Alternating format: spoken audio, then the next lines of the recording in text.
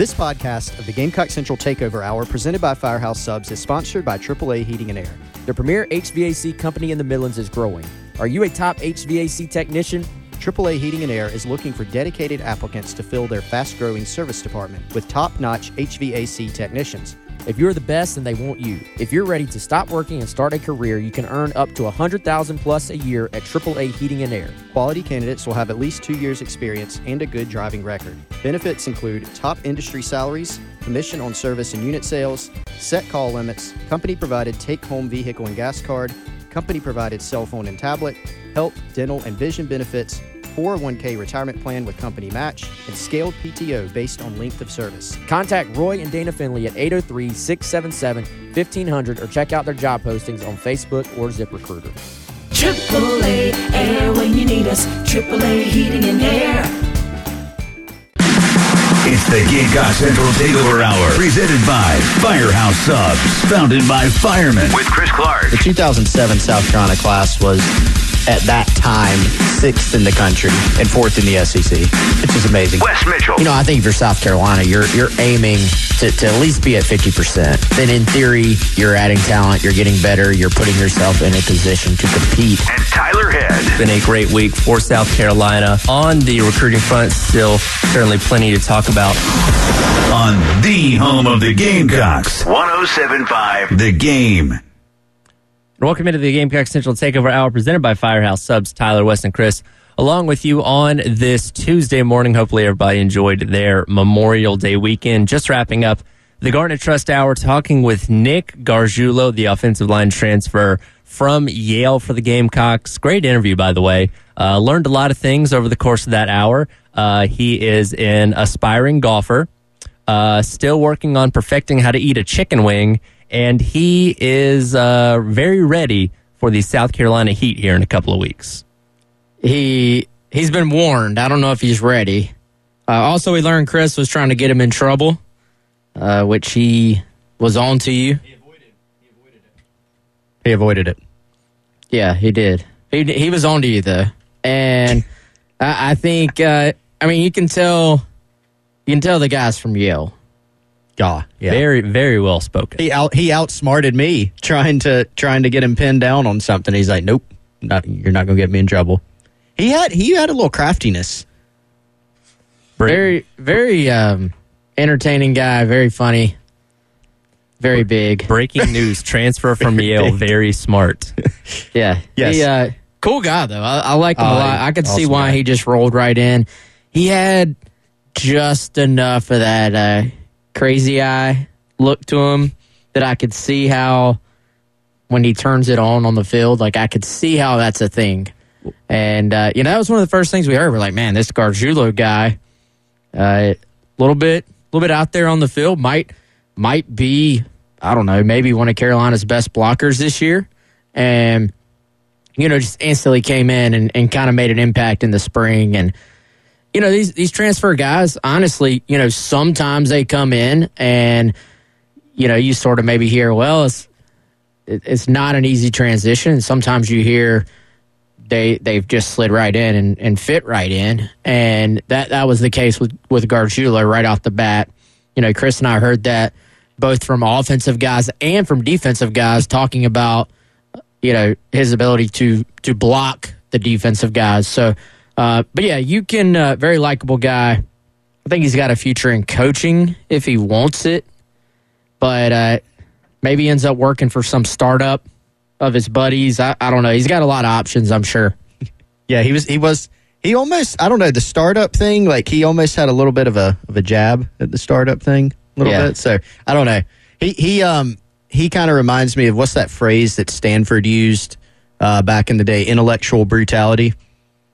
I don't know that phrase. Well, now you do. That's a good Nick Gargiulo, like intellectual brutality. What does that mean? Basically, like, we're going to outsmart you and beat you mentally and physically. That was their big motto. And then Mike Bloomgren took it from Stanford to Rice. I don't think it worked that well at Rice, but it worked well at Stanford. How do you know all this, Chris? This is very intriguing. I think that's what I want in my center, though. It's perfect. Say that phrase again. Intellectual brutality. Yeah, I think that's what I want in my center. Now, he played a lot of guard. Yeah. And I think there's some different things you could do there. He could. I still think Vershawn Lee could play guard potentially as well. Like, it seems like at least the way they were putting it during the spring, maybe if both guys are on the field, which right now it looks like they're both going to have to be, I think, that they had Lee at center, Gargiulo at guard. Lee's played some guard in his career as well, but that's what I want in my center is the guy that can combine those two things. But he seemed to really like playing inside and said it was a heck of a lot easier than playing left tackle. Well, I believe he said left tackle was the hardest position on the offensive line, his opinion at least. Yeah, I'm always curious to get that perspective from an actual offensive lineman because that's kind of what I'd worked out in my mind. But then you think about, I always think about, this is dumbing it down. This is very, very oversimplifying it. But I always think about, all right, you're a center, okay? You're snapping the football, and you instantly have at least one guy trying to destroy you, right? But for him, it was about the concept of having help. If you're a center, you got help on the left, you got help on the right. Left tackle, you're on an island. But he played it well at Yale. Yeah, and I think, I believe he said guard is the easiest. Yes. Because you have help on both sides and you don't have the mental aspect of making all those calls. And, so that's certainly a factor as well. But man, left tackle against some of the guys you're going to face in this league, that's tough, man. And that's honestly why I think you go into this this summer stretch, this sort of preseason stretch for South Carolina, and all of a sudden, I do find myself a little bit concerned about the offensive line when you throw in the fact that Jalen Nichols, had the big injury. So it's kind of a situation where there are some guys on this offensive line who have played a pretty good bit, even if they weren't quote-unquote starters at the end of last year. However, there's that big kind of gaping hole right there at left tackle. And we asked Shane Beamer during the Welcome Home Tour, he didn't just say, hey, Ja'Kai Moore is next man up. He said there's a bunch of guys who are going to get a look there. Haven't heard anything, even though Gargiulo did play left tackle. Haven't, to swing this back to him as the subject, haven't heard anything about him possibly getting a look there. Seems more like he's guard, he's center. But Marquis Anderson, who I think long-term is an interior guy, certainly sounds like, he could be a factor. Maybe even at left tackle, he played there some in the spring game.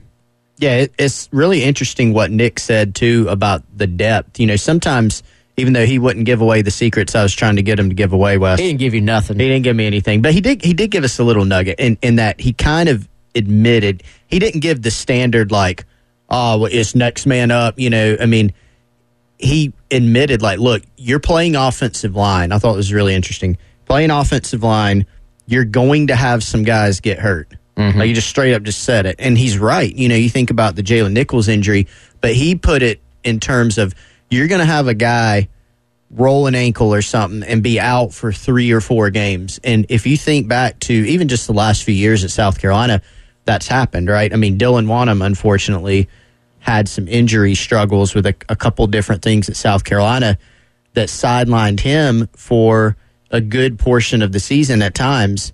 That forced you, because he was a starter, now you're moving more things around. So, coming into the year, you felt pretty decent about what South Carolina had because, yes, they had lost 3 very experienced players on the offensive line, but they're plugging in some pieces of guys who had starting experience, who had played plenty of football.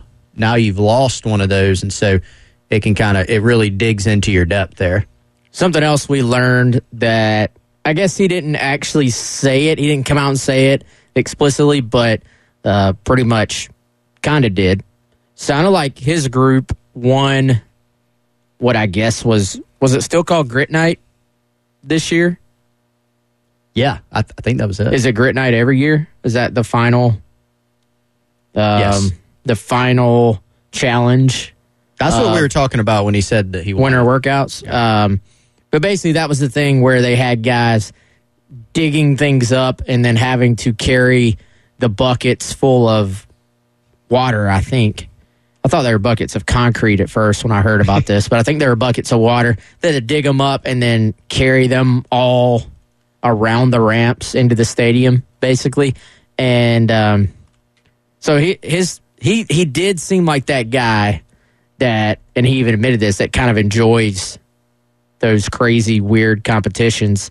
And I think is the type of person you want on your team if you were in a battle like that. But I thought it was interesting that his team, I guess you will, his group won that. Again, guy comes in from Yale. I get it. Like, some people probably like, wait, what?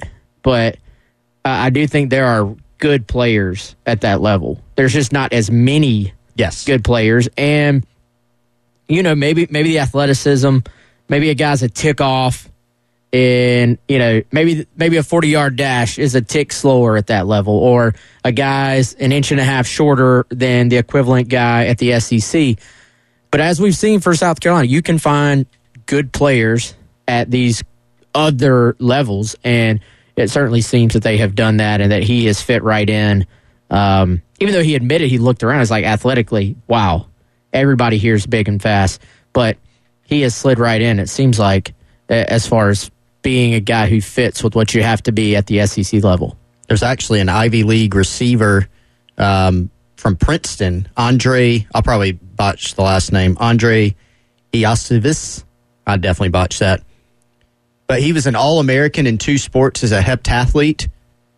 He was drafted by the Bengals. He ran a 4.39.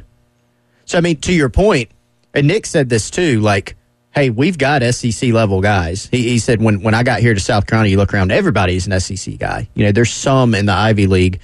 You see Ivy League guys get drafted all the time, and I think you see this a lot. Like, remember when Nick Muse came from William & Mary, Gargiulo, even like Juice Wells. Like, we're taking a receiver from James Madison. Well, he's pretty good. You're not going to see all 22 be that good, but some of those guys do slip through the cracks and get down to that level. If you took a roster full of James Madison transfers or Yale transfers or William & Mary, that's the roster you're going to get.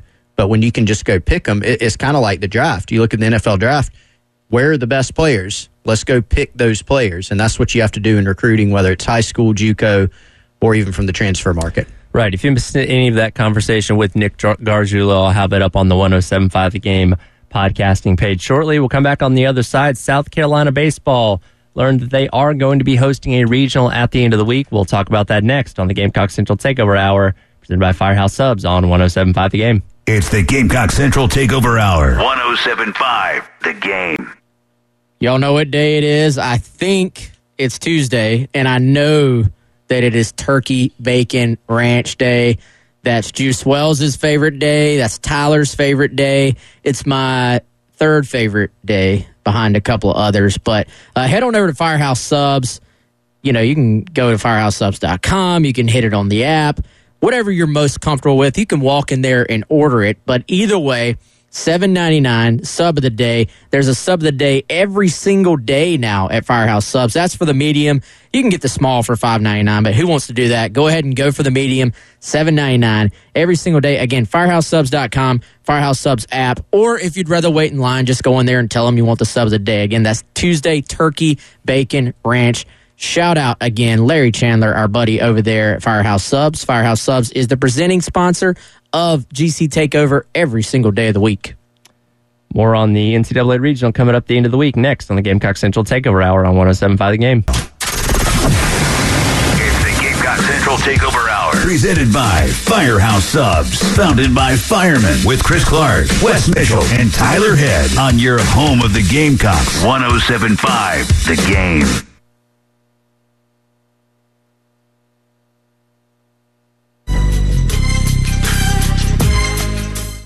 And welcome back into the Gamecock Central Takeover Hour presented by Firehouse Subs. Here on 107.5 The Game, Tyler, West, and Chris along with you on this Tuesday morning. As I mentioned before the break there, after a lot of questions, South Carolina did find out that they are going to be hosting an NCAA Regional coming up at the end of this week as the number 15 overall seed, going to be matched up with the Gainesville Regional that Florida is hosting as well. And the 3 teams coming into Founders Park this week are going to be Central Connecticut State, North Carolina State, and perhaps the most dangerous one of them all, the Campbell Camels coming in as the 2 seed, a number 14 overall ranking in the D1 baseball latest top 25. But for South Carolina, we've talked about it for several weeks. Would their resume stack up and get them a hosting seed? And at the end, that's what ended up winning out for them. Would y'all have known they were the Campbell Fighting Camels if you didn't read it? I knew that actually a couple years ago. They came into Athens and bounced Georgia in a regional. They're a very good baseball program. Well, they were probably, one of the first 2 or 3 teams out as far as being a regional host. So this, to me, felt like the committee basically saying, look, South Carolina, you're obviously one of the last teams in, but we're going to give you one of the first teams out in terms of hosting and send them to your place. A lot of the projections leading up to this thing actually had South Carolina, the reverse, going to Campbell as the 2 seed with Campbell hosting. So this is a team that has been really good this year. Head coach Justin Hare, I think, is very highly thought of in the college baseball community from what I've heard and read. And, this is not a one-off for them. Like, they have, quietly been a really, really good program the last few years, and I think is obviously a tough matchup for South Carolina. Now you're gonna have to go through a pretty solid 2 most of the time, no matter who you are. But certainly, I would think one of the better 2 seeds in the country, and then NC State as the 3. I don't get the sense NC State is quite as good this year as they usually are. That's a very rock solid program, so a really good team most years. There was some talk, I think, about whether they would even get in or not, but certainly you'd rather be the one, goes without saying, but being the 1 as opposed to being the 2, and maybe feeling like, not that you're just handed game 1, right, but the way you can set up your pitching as a 1 seed is a little bit different than if you're a 2 having to battle it out with that 3 seed just to get to that winner's bracket game. So I think certainly sets up well for South Carolina this weekend to beat Campbell. Yeah, it kind of lets you play from a pitching standpoint, like the longer game, right? You don't feel like, okay, we've absolutely got to get this done. We got to throw the kitchen sink game 1. But yeah, when you look, it's an interesting draw. I really like your point, Wes, about kind of, okay, you guys get to host, but you're also going to get a really, really difficult team, and that's what Campbell is. Colin Taylor on Gamecock Central has a great piece up that does pretty extensive breakdown of all the teams in the regional. Campbell's RPI, 13.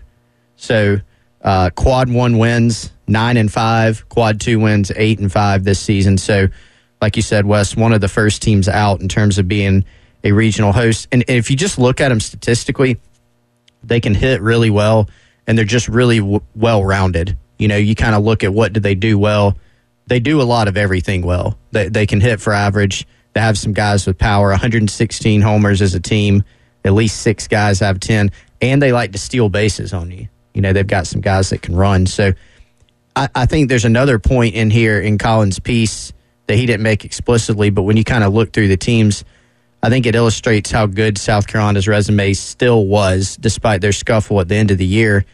Best series win for Central Connecticut State is Sacred Heart.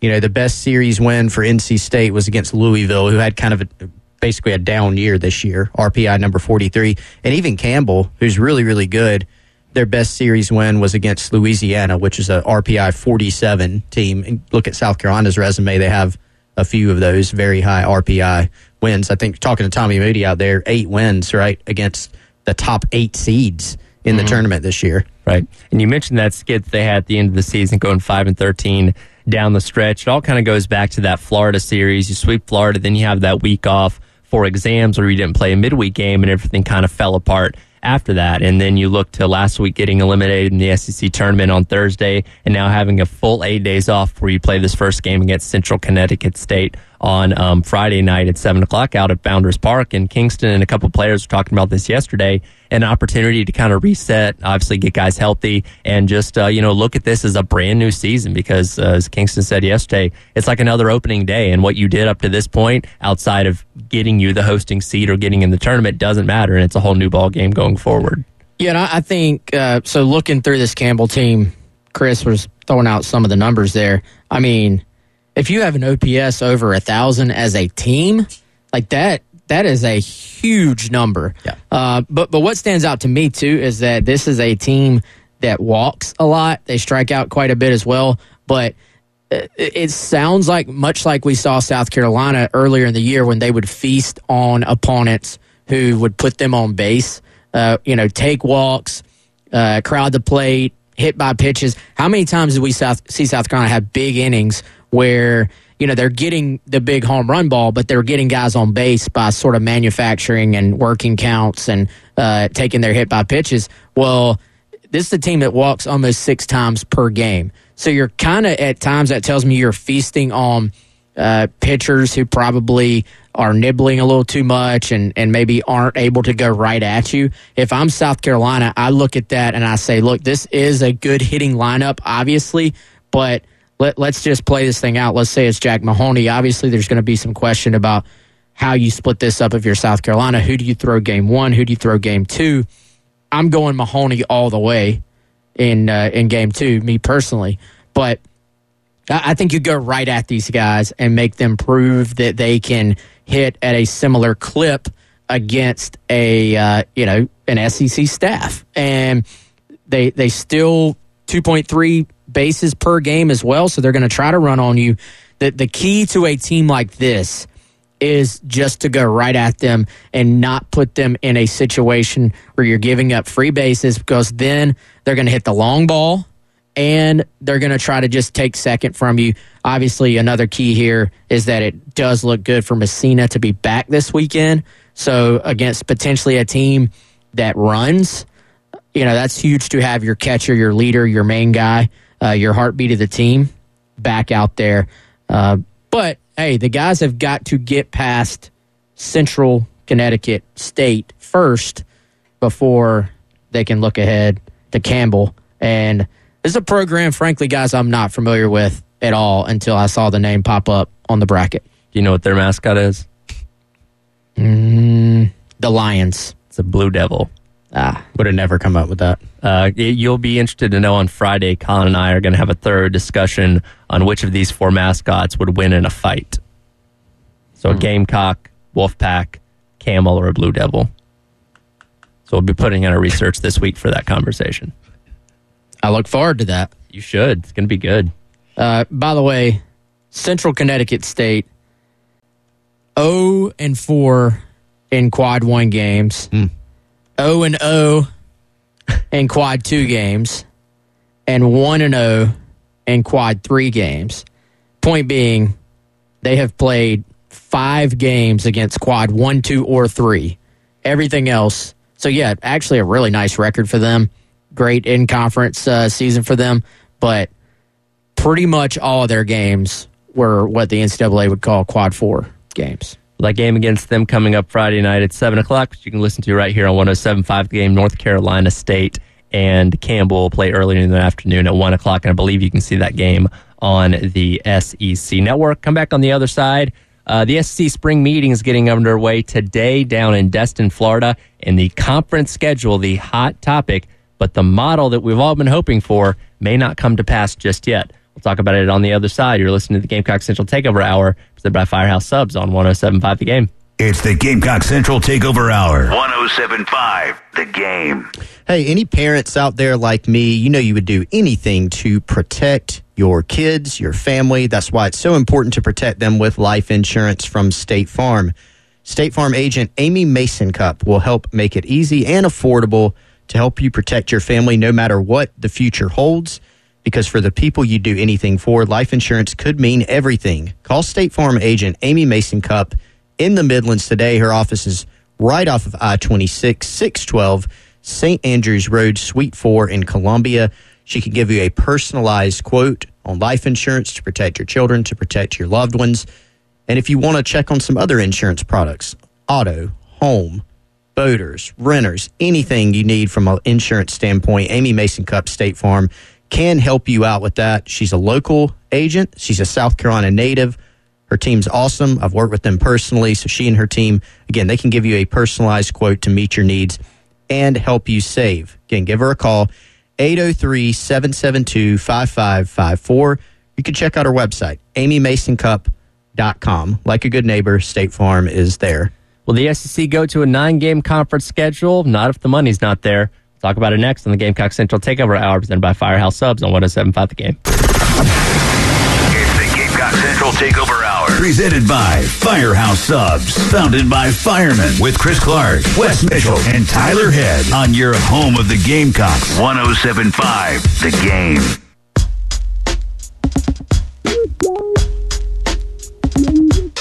And welcome back into the Gamecock Central Takeover Hour, presented by Firehouse Subs. Tyler, West, and Chris you on this Tuesday morning. Today's the official start of the SEC spring meetings down in Destin, Florida. So we've talked about a lot over these past couple of weeks. Really, for this past year, it's been a point of conversation of what the SEC is going to do as far as the new schedule goes when Texas and Oklahoma join the conference in 2024. And while everybody seems to favor the 9-game conference schedule, the latest conversations, there's a great article up by Ross Dellinger on Sports Illustrated from yesterday, seems like the 8-game model might be put in place at least for 1 year in 2024. Well, I kind of get why, though, right? I mean, and first of all, maybe I'm one of the few people. I feel like 9-game model is a little bit awkward.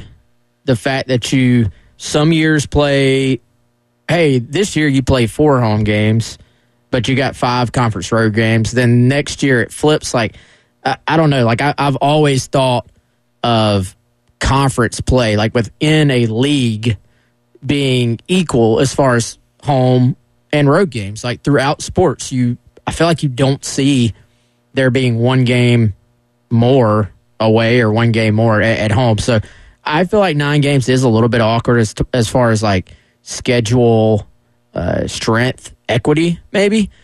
However, on the other side of this, if I'm the SEC and I can get more money for that 9th game, then certainly you're probably going to make that move. But it sounds like at this point, ESPN is kind of balking at that idea of renegotiating this contract and changing it with this additional game. So if I'm the SEC and I'm bargaining, I'm not giving you that extra game for nothing. Yeah, and that's what it all boils down to, is the fact that ESPN is not ponying up any more money at this point in time. The number figure I saw estimated would be in the area of about $80 million extra dollars per year, about $5 million per school for that extra game. And if, for those that don't know, ESPN is also in the midst of laying off a lot of employees right now. So wouldn't be the best optics if they just suddenly shelled out another near $100 million while cutting a lot of their employees. Do I eventually think they're going to come around to that 9th game? Likely so, especially when they see getting that first full year of the SEC package in 24 and seeing the ratings that, Texas and Oklahoma bring to the conference. I think they'll eventually come around, but this kind of seems to me like a stopgap thing in the meantime. Well, and y'all remember our conversation, I guess that was last week or the week before, the fact that ESPN is heavily exploring going off on their own as far as a standalone streaming package. Well, it certainly feels like traditional cable, satellite, streaming services, streaming in general is still at a little bit of a crossroads as far as what's the next step. And, I certainly think live sports are still where the value is as far as those things go. And it's one of the few things that you still can force people to watch live at a particular time as opposed to being on demand. But I think if you're ESPN, things are a little bit in flux right now. You have, what would you call it, like macroeconomic things involved. Like the entire country, the economy is a little bit in flux right now. And like Tyler said, you're laying people off right now. You're kind of waiting for that shoe to drop to see where things are overall. And so it certainly, I think, makes sense to press pause on this thing right now. Yeah, you don't want to rob Peter to pay Paul type of things because you've got, you think about $80 million, ESPN could do that, and they could, but factor in what you guys have said, but also, they're involved. Rights are expensive for all these sports. And so, yes, college football is huge, but you know what else is huge? The college football playoff and the NBA and UFC. These are big too. And so if you're in the bidding process of those, you kind of, as you said, Wes, need to see kind of where those things shake out. I don't know. Some schools have gone on record saying that they're not in favor of this, and I think it makes sense if you're the SEC or if you're some of these individual schools, or really all of them, to say, why would we go to the 9th if there's not more money? Even if you don't really care, you can use that as a negotiating tactic. If they're going to make you play an extra game, why not? And Greg Sankey, interestingly, has said today, guys, that he has an opinion on it that he has not stated yet. What do y'all think it is? I think he leans more towards the 9-game model. I think so, too. That's my theory, at least. If they're going to pay. If they're going to pay. And he's probably got some gamesmanship about it, too. Well, here's the thing. Just from a negotiating standpoint, if I give you something and I set that up as the expectation, okay, Tyler, I'm giving you this. Okay. For free. And then next year I'm like, hey man, I'm going to give you this, but now I need you to pay me. You'd be like, but no, you already set the standard. You're giving it to me. Right. So I feel like this is kind of standard negotiating. I'm going to make you pay for it to set that precedent now, not set the precedent that, hey, this 9th game is not valuable. So I think it makes sense on all sides, honestly. I'm still okay with 8 games, me personally. Yeah. And I think South Carolina should be, too, the way they have scheduled up. They play Clemson every year. This year they're playing North Carolina. You want to add in a 9th tough game in there? I think, you start looking at the way this schedule, and you do these things like 10, 12, 100 years ahead of time. I mean, didn't South Carolina schedule Virginia Tech and Miami for like 40 years from now? Yes. I mean, it's like 2089. And that's another point that Sankey brought up in terms of we're, a year and a half away from the 2024 football season. South Carolina's already got 4 opponents lined up for non-conference next year: Old Dominion, Akron, Wofford, and of course Clemson. And the farther this goes along, the harder it is to remove one of those games and replace it with a conference game. So that could be another caveat for why this might get put off for another year. Well, and you look at the model of kind of, if you keep the 8 games beyond the 2023 season or 2024, if you go long term with the 1 permanent and the 7 rotating, then you're getting into the realm of cutting out those secondary big rivalry games. And it seems a lot of programs, and probably Greg Sankey, want to keep those, right? Right. And we'll hit this on the other side. There's an interesting note about what they would do in 24 with the schedule in regard to those games. What that next when we come back on the Gamecock Central Takeover Hour, presented by Firehouse Subs on 107.5 The Game. It's the Gamecock Central Takeover Hour. 107.5 The Game. We were so excited to be at Gold Line Framing a couple of weeks ago, and you can go over there now as well. Guys, we saw the artwork on the walls. We saw some Williams-Brice Stadium prints. We saw Williams-Brice Stadium drawings, and we saw some awesome framing jobs as well. I've been telling people for the last few weeks, if you have a graduate in your life, if you have a graduate from South Carolina, a graduate from one of the other colleges in the in the state of South Carolina, even if you have a Clemson grad, I understand, guys, that they keep these in the back, but they do have some ways for you to frame up a Clemson diploma as well. They certainly do cater a little bit more, I feel like, to Gamecock fans. But if you're a Clemson fan, you can get that too. Head on over to Gold Line Framing. My friend Kendall Walsh will take care of you. This is in West Columbia, South Carolina. Gold Line Framing, an excellent place to find a gift for that graduate in your life. More on the SEC schedule on the other side. Gamecock Central Takeover Hour presented by Firehouse Subs on 107.5 The Game. It's the Gamecock Central Takeover Hour. Presented by Firehouse Subs. Founded by firemen with Chris Clark, Wes Mitchell, and Tyler Head on your home of the Gamecocks. 107.5 The Game.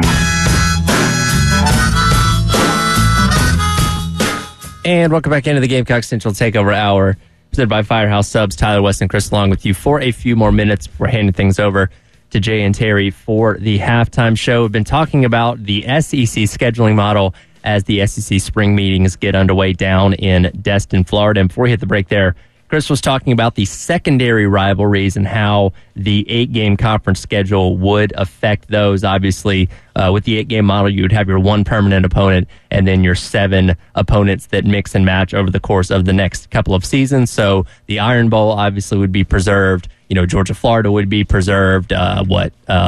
LSU and Arkansas and Missouri, I think, would be one of the ones that get preserved, and so on and so forth. But the secondary rivalries, your Alabama Tennessees, your Georgia Auburns, those would eventually get to where you're not playing them every single year under an 8-game model. But Greg Sankey did say, should they go to this, at least for the 1 year, the idea would be to have those for that season, assuming maybe you go to the 9-game schedule in 2025, and then you're able to continue those on without having any breaks there. Right, and that is one of the advantages of the 9-game, right? I mean, I think, correct me if I'm wrong, guys, everybody in college football wants to see Texas and Texas A&M return. Right? Absolutely. I mean, it's just ridiculous that this game isn't played. I like watching Alabama, Tennessee. I like watching Auburn, Georgia. So I'm kind of conflicted because I do like those games.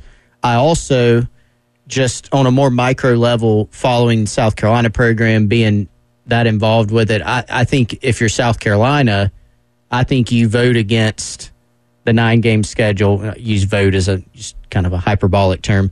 You kind of are against it for the reasons that we stated in the last segment, right? You're already playing your conference schedule. You're playing Clemson every year, who happens to be a very, very good program. And then you're typically going to have another, this year, North Carolina, you're typically going to have another really good game. And it's cool to have all these good games if you win. There's a lot of excitement going into them, but it makes it difficult. Now, there is an opening for teams like South Carolina or some others to make a bigger play to win a championship one day with the expansion of the college football playoff. But it's just hard with the schedule like this. So I find myself a little conflicted. I want these games to be played, but I also think, just me personally, I kind of like keeping the 8-game schedule. Now, Ross Dellinger pointed out in his story expected permanence in an 8-game model for South Carolina, and this would be kind of that 1-year model would be South Carolina, Kentucky. Hey. Yeah, that's a natural... Well, it's two schools that really don't have any other place to go. Big in-conference rivals necessarily compared to some of the other ones. The Georgia, Florida's, the Auburn, Alabama's type thing. If you're a Gamecock fan, you're all for that, right? All for it, yeah. Yeah. Kentucky, yeah, of course. Play them every year. Yeah. I think you're very happy with that. But, by the way, Ross Dellinger, let's give him a round of applause, man. This guy he rules. Kills it on the SEC beat as far as knowing what's going to happen before it happens. Probably nobody better right now. But the fact is, there's a lot of everything's in flux right now, so everything's on the table, I think. But if I'm South Carolina, like I said to start, like Chris said, I'm cool with staying with 8.